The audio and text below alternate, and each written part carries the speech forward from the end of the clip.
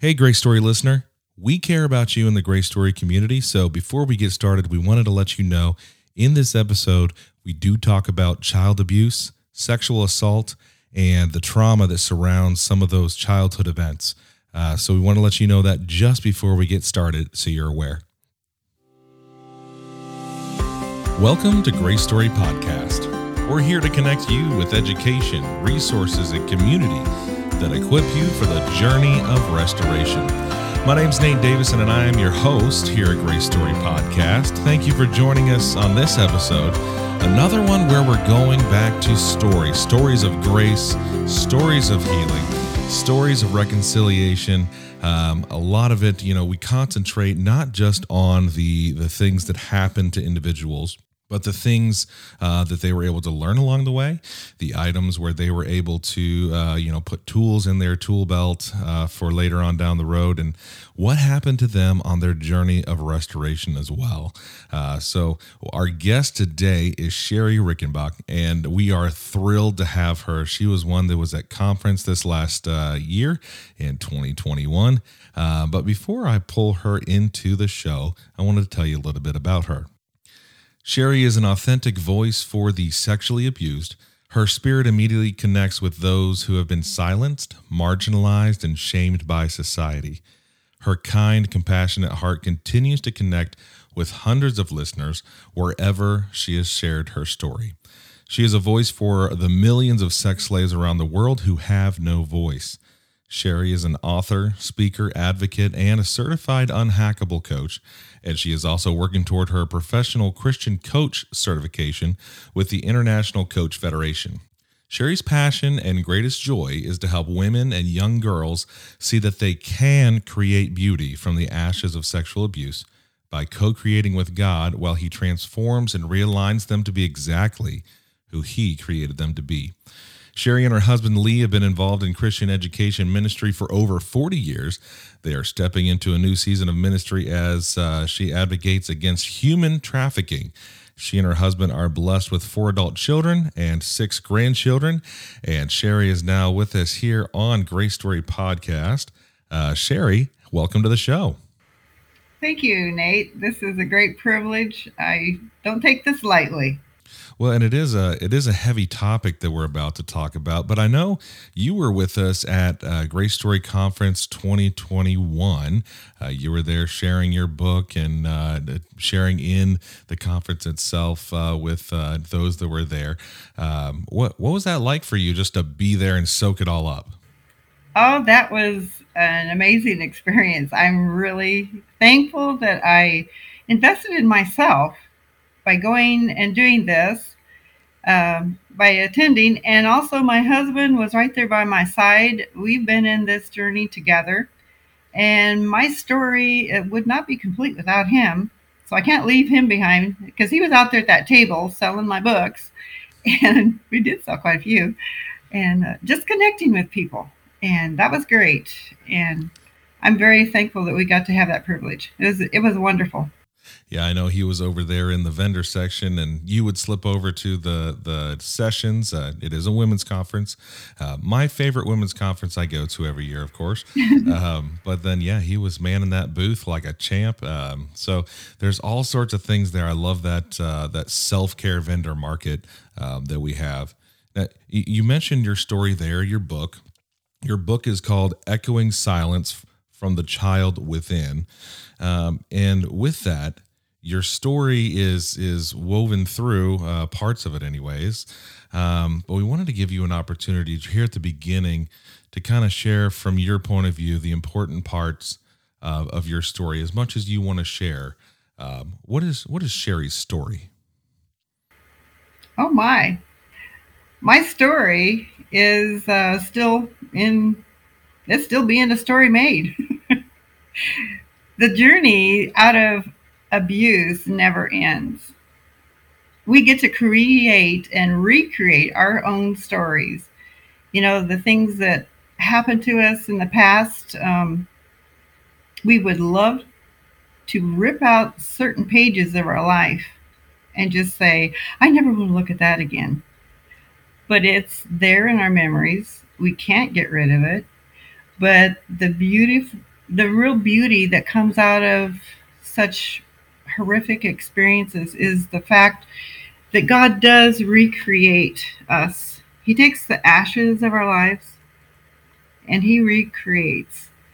So, this journey, as you will see when you read my book, um, I didn't put in any gory details.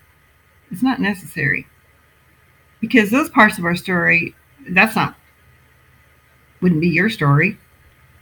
And why put something in that just puts another thought of something in another person's mind? I wanted to focus on the devastation that occurs. And as I sat down to write that book, it's like, I have no idea. What in the world am I going to say? I don't want to hurt somebody. I forgive my perpetrators. I forgive those who maybe inadvertently hurt me, didn't even know what they were doing, and yet it caused great rage. It caused confusion. It caused something in me that I loved Jesus, but I hated God. And I couldn't understand why. If God loved me, and if God is love, then why in the world would He allow something to happen to a child where there's no control? You can't do a single thing to help yourself. And now I'm faced with all this destruction because my means of survival was actually disassociation. So now I've really labeled myself. Whoopie doo. We don't want to do that. We don't want to say, hey, there's something really wrong with me. I really busted up inside. No, just look at me and look and say, oh, wow, what a wonderful person she is. No, I've taken off all my masks. I don't wear masks anymore, Nate. I wore other people's masks all my life. That shame and rage and guilt and pain that was in other people projected on a child who had no means of defending herself except to silence myself. Go silent. That was my means of survival, was somehow silencing that pain within. But pain is going to speak out of every cell in your body. It will come out in one way or another. We can't hold down our grief. We can't hold down our loss. And sexual abuse in childhood destroys something that was special and precious, something that we can never ever regain. My rage was somebody stole my virtue as a child. I didn't have that gift to give to my husband. Oh, I was so angry at God that He would allow this to happen. But when I stepped into the healing journey and took control of my own healing and said, that was my story, but it's not the end of my story. This is where grace steps in, and this is where grace just holds us. And it's that place that God Himself opens His heart and draws us in. And I didn't know that as He drew me in, I didn't understand the darkness that enveloped me. I thought it was like this depression. I thought it was something else. But it's like I was reading Oswald Chambers, and that's when he said, when He wants to show us something, when He wants to show us the fellowship of His sufferings, He will draw us into Himself. And we're so close to His heart that it's all dark and we don't even see any light. But I was held for years and years and years until finally I could get to that place where I said, okay, I can do this hard thing. I can start co-creating with God while He recreates me and He realigns me in His creative design to be the person He created me to be. No perpetrator can ever take away who God created us to be, because He created us a soul made in His image, and therefore nothing done to us can ever remove who God created us to be. And is it right that we have to do all that hard work? I don't know. That's a question I still haven't been able to answer. Sometimes I think, oh, is this the source of where my rage was? Now I have to clean up somebody else's mess that they wouldn't clean up. This is what generational abuse is. Nobody wants to take responsibility. But I suddenly realized, hey, if I take responsibility for me, if I own the rage that I have within me, don't project my rage on others and have them act it out, and they in turn project it on somebody else, that's the nitty gritty of generational abuse. So this is what I did. I said, I will take responsibility for me. I get to stop generational abuse with me. This could be 5 or 6 generations. I have no idea. Inadvertently, because of my pain, before I could get to this place, I know I projected pain onto my kids. And now I have to give them that space of grace. This is pain that is raw. This is pain that you say, God, I have no idea how to fix anything. And he says, hold space. Hold the space of grace. I think that's what spoke to me so much when I heard Grace's story.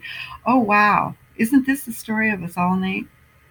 We have to hold space, the space of grace, for every person who comes into our life that says, this is beyond me. It's a broken mess. I have no idea how to fix this. When we get to that place of saying, it's beyond me, that is where God steps in. So my story, oh my, my story hasn't finished up yet, so I don't know what the end of it is. I just know that grace is there at every moment. Every time God shows us another hunk of pain and something we've got to work through, his grace is right there. As I say in my book, it was someplace, it's like I felt like I was being, parts of me was being cleaned out in chunks and pieces, and it's like, God, are you ever going to get to the end of this?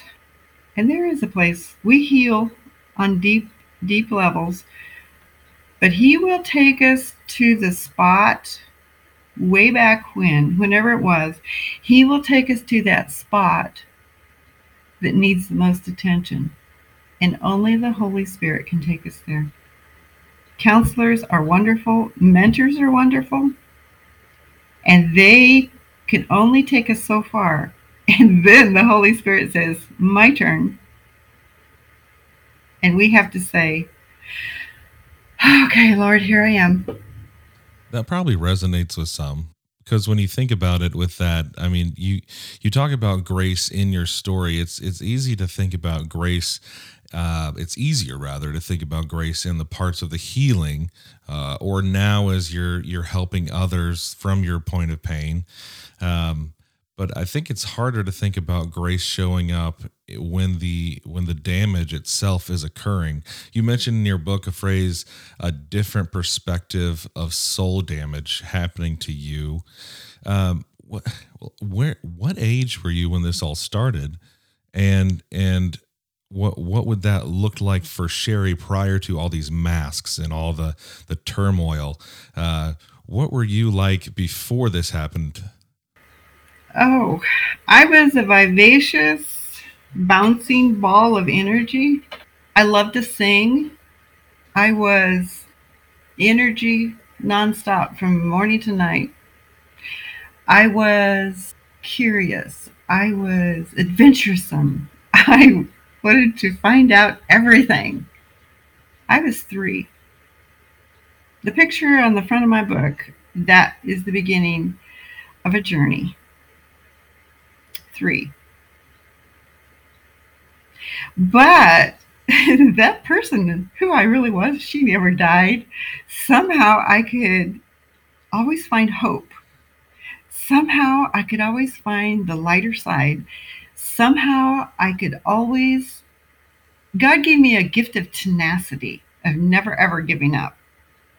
And that rage that began to grow as a little tiny child, injustices, things beyond my control, and nobody to step in and help. That was my survival. That's where grace steps in. And at one point, Nate, I saw Jesus holding me. That little girl who had to separate herself from her body in order to survive. Jesus was holding her, and he was crying. And I saw him give me to God. And God is crying. That's how this affects the God who created us. And my story is the same story of other people who have experienced the same thing. I can't tell you how many people who have said almost the exact same words, but in a different way, in a different story, because their stories are different. But we've all known that the one who created us was there in that horrible black moment. And it doesn't make any difference if it was one time or if it was hundreds of times. He was there, and he's never left us. So the great question is, but why? Why? If you're God, why? I don't know why. But my whys are resting in recreating the broken. Because in that surrendering, we are stepping into a space of grace that is completely unexplainable. And we want God to fix it immediately because, saved, instantaneous. The work is done, right? Emotional healing, what happens? Everything has to be remade. Just take a piece of crystal of some sort, some fragile piece of glass, and stand up high on a chair or a ladder and drop it on a floor, concrete floor. It's shattered into a million pieces if it's big enough. And some of those pieces are pulverized. And if this abuse continues, those pieces continue to be pulverized. That internal earthquake never stops. It's deep in the mind, and it takes us a long time to get the mind back where it belongs. I can never put that together. God, how come I have to do this? I didn't choose this path. I did not choose this to be my story. Sometimes here I am at 68 years old, almost in June, I'll be 68. And I think, I wonder what it would have been like if I wouldn't have known any of this kind of pain. Who would I really be? But then I think, but who would I be if I hadn't had all this pain? If I hadn't had this pain, well then how would I know how to listen to somebody else in the depths of agony of soul, mind, body, spirit? Could I really sit with him? Could I know the fellowship of his sufferings? I say, I read the verses and to know him and the fellowship of his sufferings. Several years ago when I started my healing journey, Nate, I wrote a song that I may know him and the fellowship of his sufferings. And I'm thinking, what am I doing? Do I really know what I'm saying? Is this really what I want? To know the fellowship of his sufferings? Oh, he has taken me on a deep, dark path, a valley that I thought was absolutely never, ever, ever going to end. And I thought, well, why did I write that song? Did that really come from the depths of my innermost being? Yeah, it did. And it is to know the fellowship of his sufferings and to know the depth of grace that brings us back together, and to know that his grace is so abundant for every one of our needs, no matter what it is, because we all have traumas. There's not a single person on this planet that hasn't had a trauma of some sort. I mean, you could be a child and go to kindergarten for the first time and you're terrified. You don't even know where the bathroom is and you're scared to death to ask permission and you have an accident right there in front of all your classmates. That's trauma. That lodged somewhere in the body. So when we have these kind of traumas, what part of the cell does it go into? Which cell did that lodge in? Which organ of the body did it lodge in? Oh, the body does keep the score. Because then, if we don't deal with this stuff, how many people now who are doctors and they have studied the effects of trauma, it's going to manifest somewhere as some kind of disease, especially as we get past 40 and 50 and enter 60s and 70s. Yeah, it's going to come out somewhere, whether it's high blood pressure, whatever, you name it. But I tell you what, when we start dealing with this stuff and go back to sit with that child that we lost and grieve with her and love her, cry with her, and let her know, hey, nobody sat with you, but I'm here now. I'm the adult woman, and I get to go back. That's what I saw. I get to go back and comfort that child that nobody else comforted. And my healing journey went on a beautiful tangent. Well, I wanna talk about that for a moment because you mentioned we're talking about the age of 3 when things may have started, when things did start. That what you called a different perspective of soul damage for a kiddo, and you said there was no one to sit with you. And this may be a loaded question, but where are our family? Where are our friends? What does that look like for Sherry at that time? It's all dark. It's totally black. There are some places in my childhood spaces I have no memories. It's nothing but black. Yeah, are these perpetrators? Are they people you know, or are they someone that came in and out of your life? They are people I know. So there's someone that's reoccurring in your life then. Oh, reoccurring, yes. Not real frequently, but reoccurring, yes. So how do you? I can't even imagine as a 3-year-old, but how do you, as whatever ages you're going through, how do you deal with seeing your perpetrators? First of all, was justice ever served for you? And then if not, how do you deal with seeing people going through life where others are maybe building those people up or saying how great they are, or, loving on them, or showing respect to them in front of you. And you know that deep down, they have a dirty, dark, depraved secret that has never seen the light of day. How do you deal with that? Bury it. I mean, bury it so deep you cannot see it. Because if you don't bury it, the mind cannot, as a little child, the mind cannot hold the horrors. You have to disassociate. There is no other way of survival. When I talk about the good girl, the good enough girl, the control girl, the invisible girl, the silent girl, that's on page 19 and 20. When you get my book, you can read there. It's like, wow. And I can see myself floating back and forth between all those girls all through life because it was probably, I call it an addiction. There was no other way to survive. It was my means of survival. I just didn't know that there was a different way to live. There was nobody who came alongside and helped me at those moments. I honestly don't know how. I did speak with one professional person who told me, he said, I told him my story in a nutshell because I was told by someone that this was false memory syndrome and I had better quit lying. And he said, well, there were some threats along with that, which I won't go into detail.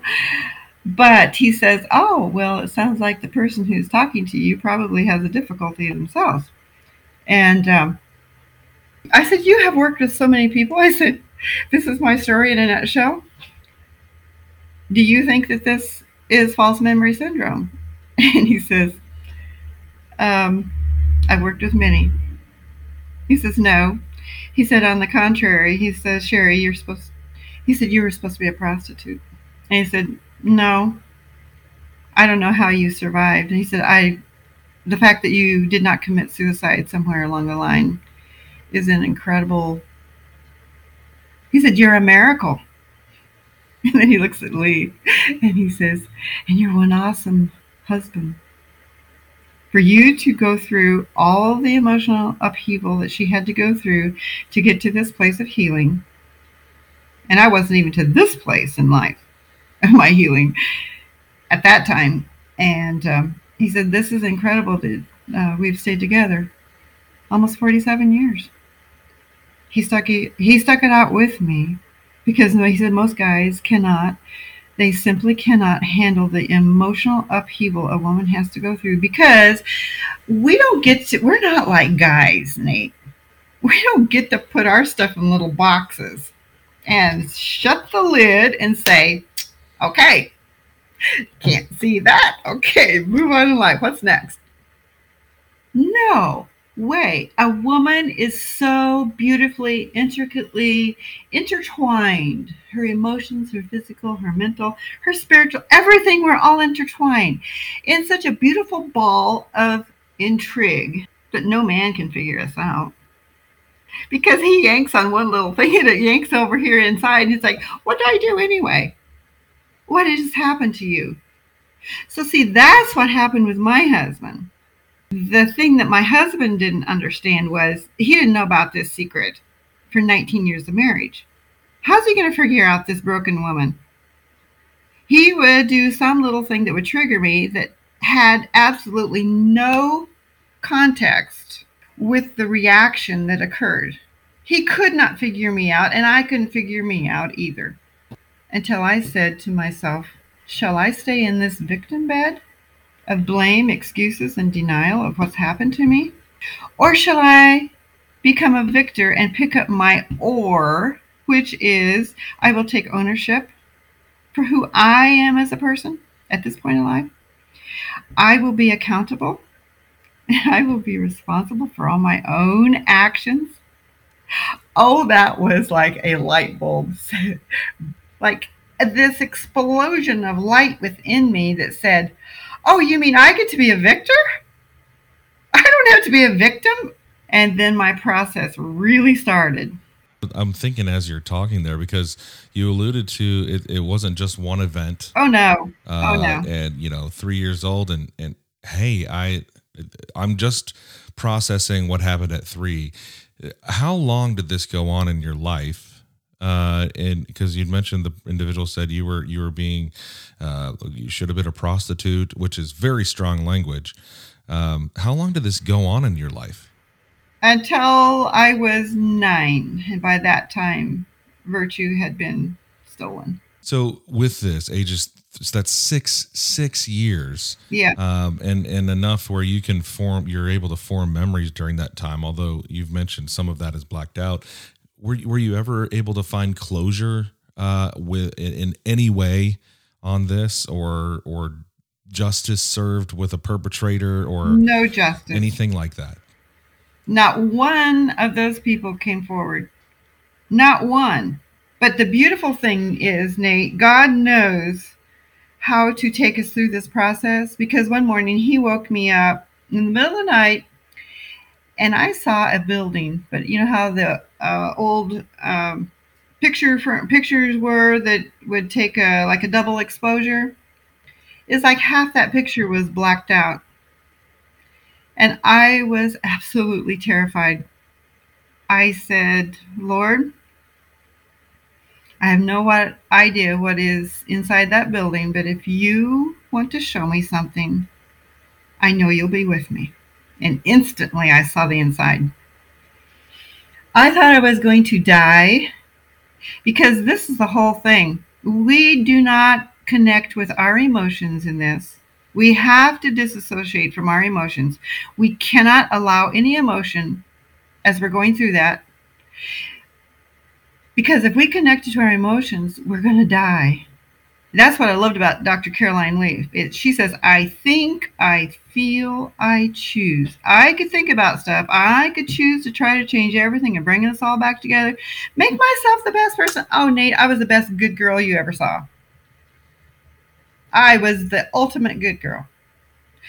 But I couldn't feel. This is how bad the feeling was. How disconnected. I had from my nose, nothing from my nose to my knees. I couldn't feel. I had no body. That's pretty bad. I have body. I'm connected body, soul, and mind by the grace of God. And when these things happen, and those perpetrators, it's like they don't even know what they're doing, evidently. But that child then is left to put the pieces together and live normal as if everything is fine and dandy. And the only way to do that is you put on one mask after another. You live out what you're told to live out. You cannot be the person who God created you to be, and yet you're still there, buried deep inside. And God slowly begins to take off one mask after another. And when my husband saw, when I told him what was inside that building,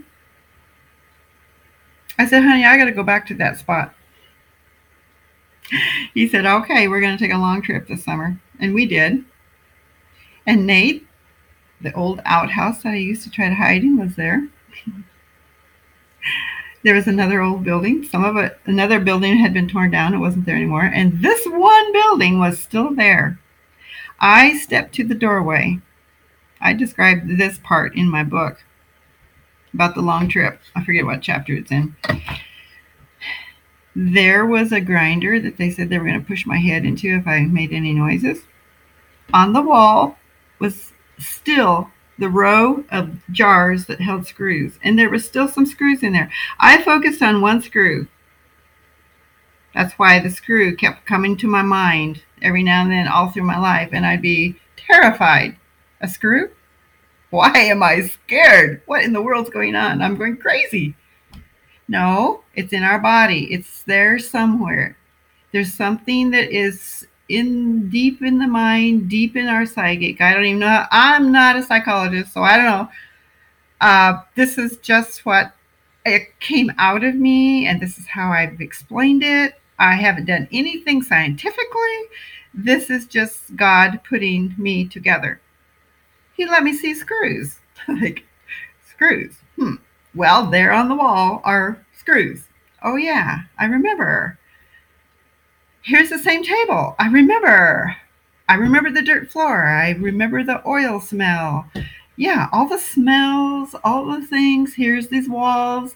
It's like, oh my. And then I look up in the rafters, and believe it or not, here is the same bed frame that I described to my husband.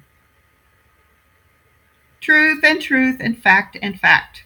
Is this false memory syndrome? I don't think so. No, this is the God we serve. God records everything. He does not leave out any detail. So those perpetrators can say, oh, I don't remember anything. She's making up a big story. And because they are in the church, they are holy, and blah, blah, blah, nobody asks any questions. And they look at this little kid and say, oh, what a little liar you are. Where'd you get this information? Well, shouldn't that say to somebody, how does she know? She's pretty small. How does she know? Where is this coming from? And no questions asked? What frozen state are people in where they cannot help a child? It says there's deep problems. And that's why when I hear preachers who will, from the pulpit, speak out against all this immorality in the church that's going on today, my heart says, oh my, I love you. Oh, thank you, Lord. Thank you, thank you, thank you. Thank you. That gives me courage to step into this. Oh my, this is a scary place, Nate. Here I'm talking my heart out to people I don't even know. I have no idea who's going to hear my story. I have no idea the repercussions, but you know what? I've decided I will tell the truth because there's thousands of us out there that this has happened to. And we have been silenced and pushed aside, and we have not lived life to our fullest because we didn't think we could. I was paid 1 penny for my services, and then that was taken away, and I was severely punished for lying. And so all of life has gone through that filter, Nate. I'm worthless. I can never be good enough. But those mindset changes that occur, yay. Hold on. I don't want to pass that because that seemingly small detail you just mentioned is a huge one. You said you were offered you were given a penny for your, and I'll add the word forced services. Right. As if that, and I think you mentioned this in your book, as if that is what brings you value now. This is your way of performing to be valuable, to be valued, and you're worth a penny, I guess. And then even that can be taken away. I mean, that I don't want to glaze over that or move past that. No, we can't glaze over it because this is the depth of depravity of what is happening in our world today with human trafficking. When a child's body can be sold over and over and over and over until they expire and they are tossed out, who cares? And they could just go buy another one. Children down in Guatemala were being sold for $20,000 a piece. And the people who are doing the worst of this is right here in the United States of America. When are we going to stop pornography? When are we going to say we as a nation have a huge, huge problem? Where's the men? Hey, guys. But there are women who are addicted as well. It's time that we really lift up our voices and we start saying, hey, you know what? Every church across this nation should have a special group for men who are addicted, because every addiction can be taken care of by renewing our minds in Christ. Dr. Caroline Leaf said that. I didn't. I was like, what? You mean I don't have any excuses, Caroline? Okay. Okay. Well, you haven't always, you mentioned always, you have a voice now that you're using. You're using that to help as much as you can with child trafficking, and then also with, coaching others. Right. But you mentioned that you haven't always had a voice. Some of that comes from the pain. I know in your book you wrote, pain, shadows of the soul that suck her down to icy frozen depths, relentless agony that slowly freezes her voice and silences her cry for help. The silent cry that shatters apart the already broken child. The cry that fragments who she was into so many parts that she does not know who she is. That plays into identity, that plays into, your value of God. We've talked about so much here as you've poured out, some of your story, your experiences. But I know there's people out there, because we are running out of time here, but I want to give you an opportunity reading that passage from your book and understanding that there are those that have already connected to your book, those that will, sadly, those that understand your story of years of agony, years of being broken, years of understanding what it's like to be trafficked as a child. And there's those that may be going through that right now at a different age where they can actually hear your voice. So giving you that voice and taking that voice back for you, what would you say to someone here at the end of this episode who may be going through that, or may have gone through what you've gone through, what would your message be to that person from Sherry? Oh, find somebody who is safe and tell your story. Because your story matters. Your story matters because it is your story. It is the truth. And I believe you. Just make sure it's a safe person. Because every time you open up and tell your story, that is where restoration is reinforced. It's like reconnecting with that child or younger woman. I mean, sometimes the things happen even as we get into our 30s, 40s. I mean, this is a wicked world we live in. Any kind of sexual abuse destroys something.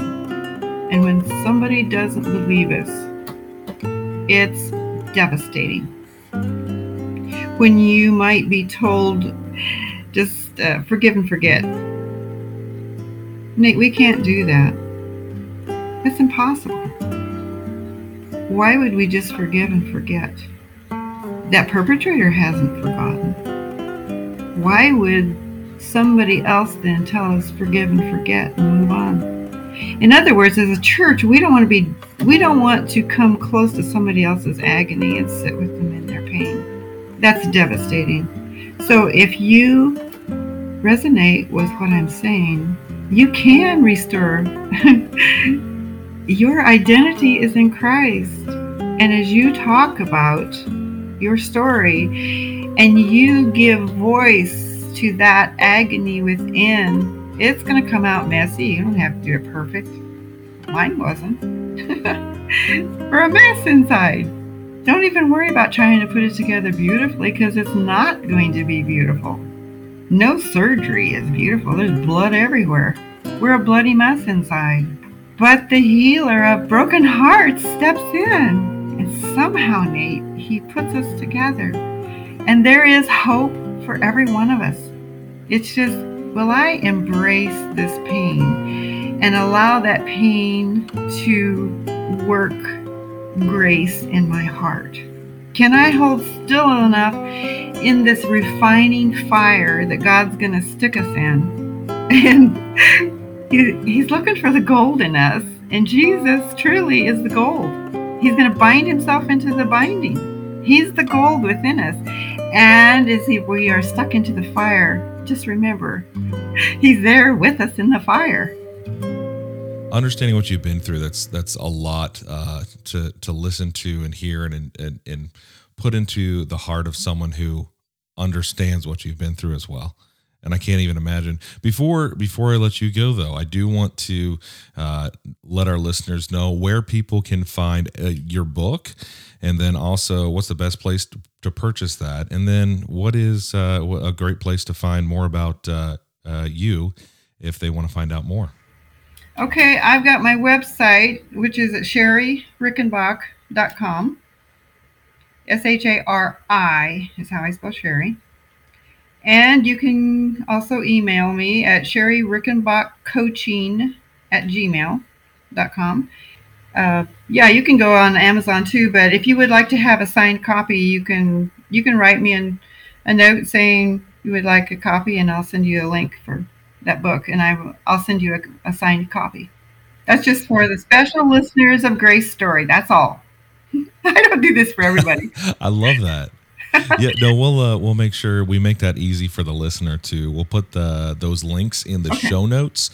So if you're on your app, just go ahead and scroll down there. If you're on the Facebook group or whatever it is, you can just find those in the description. Click on that and go make sure you get your signed copy of Echoing Silence from the Child Within by Sherry Rickenbach.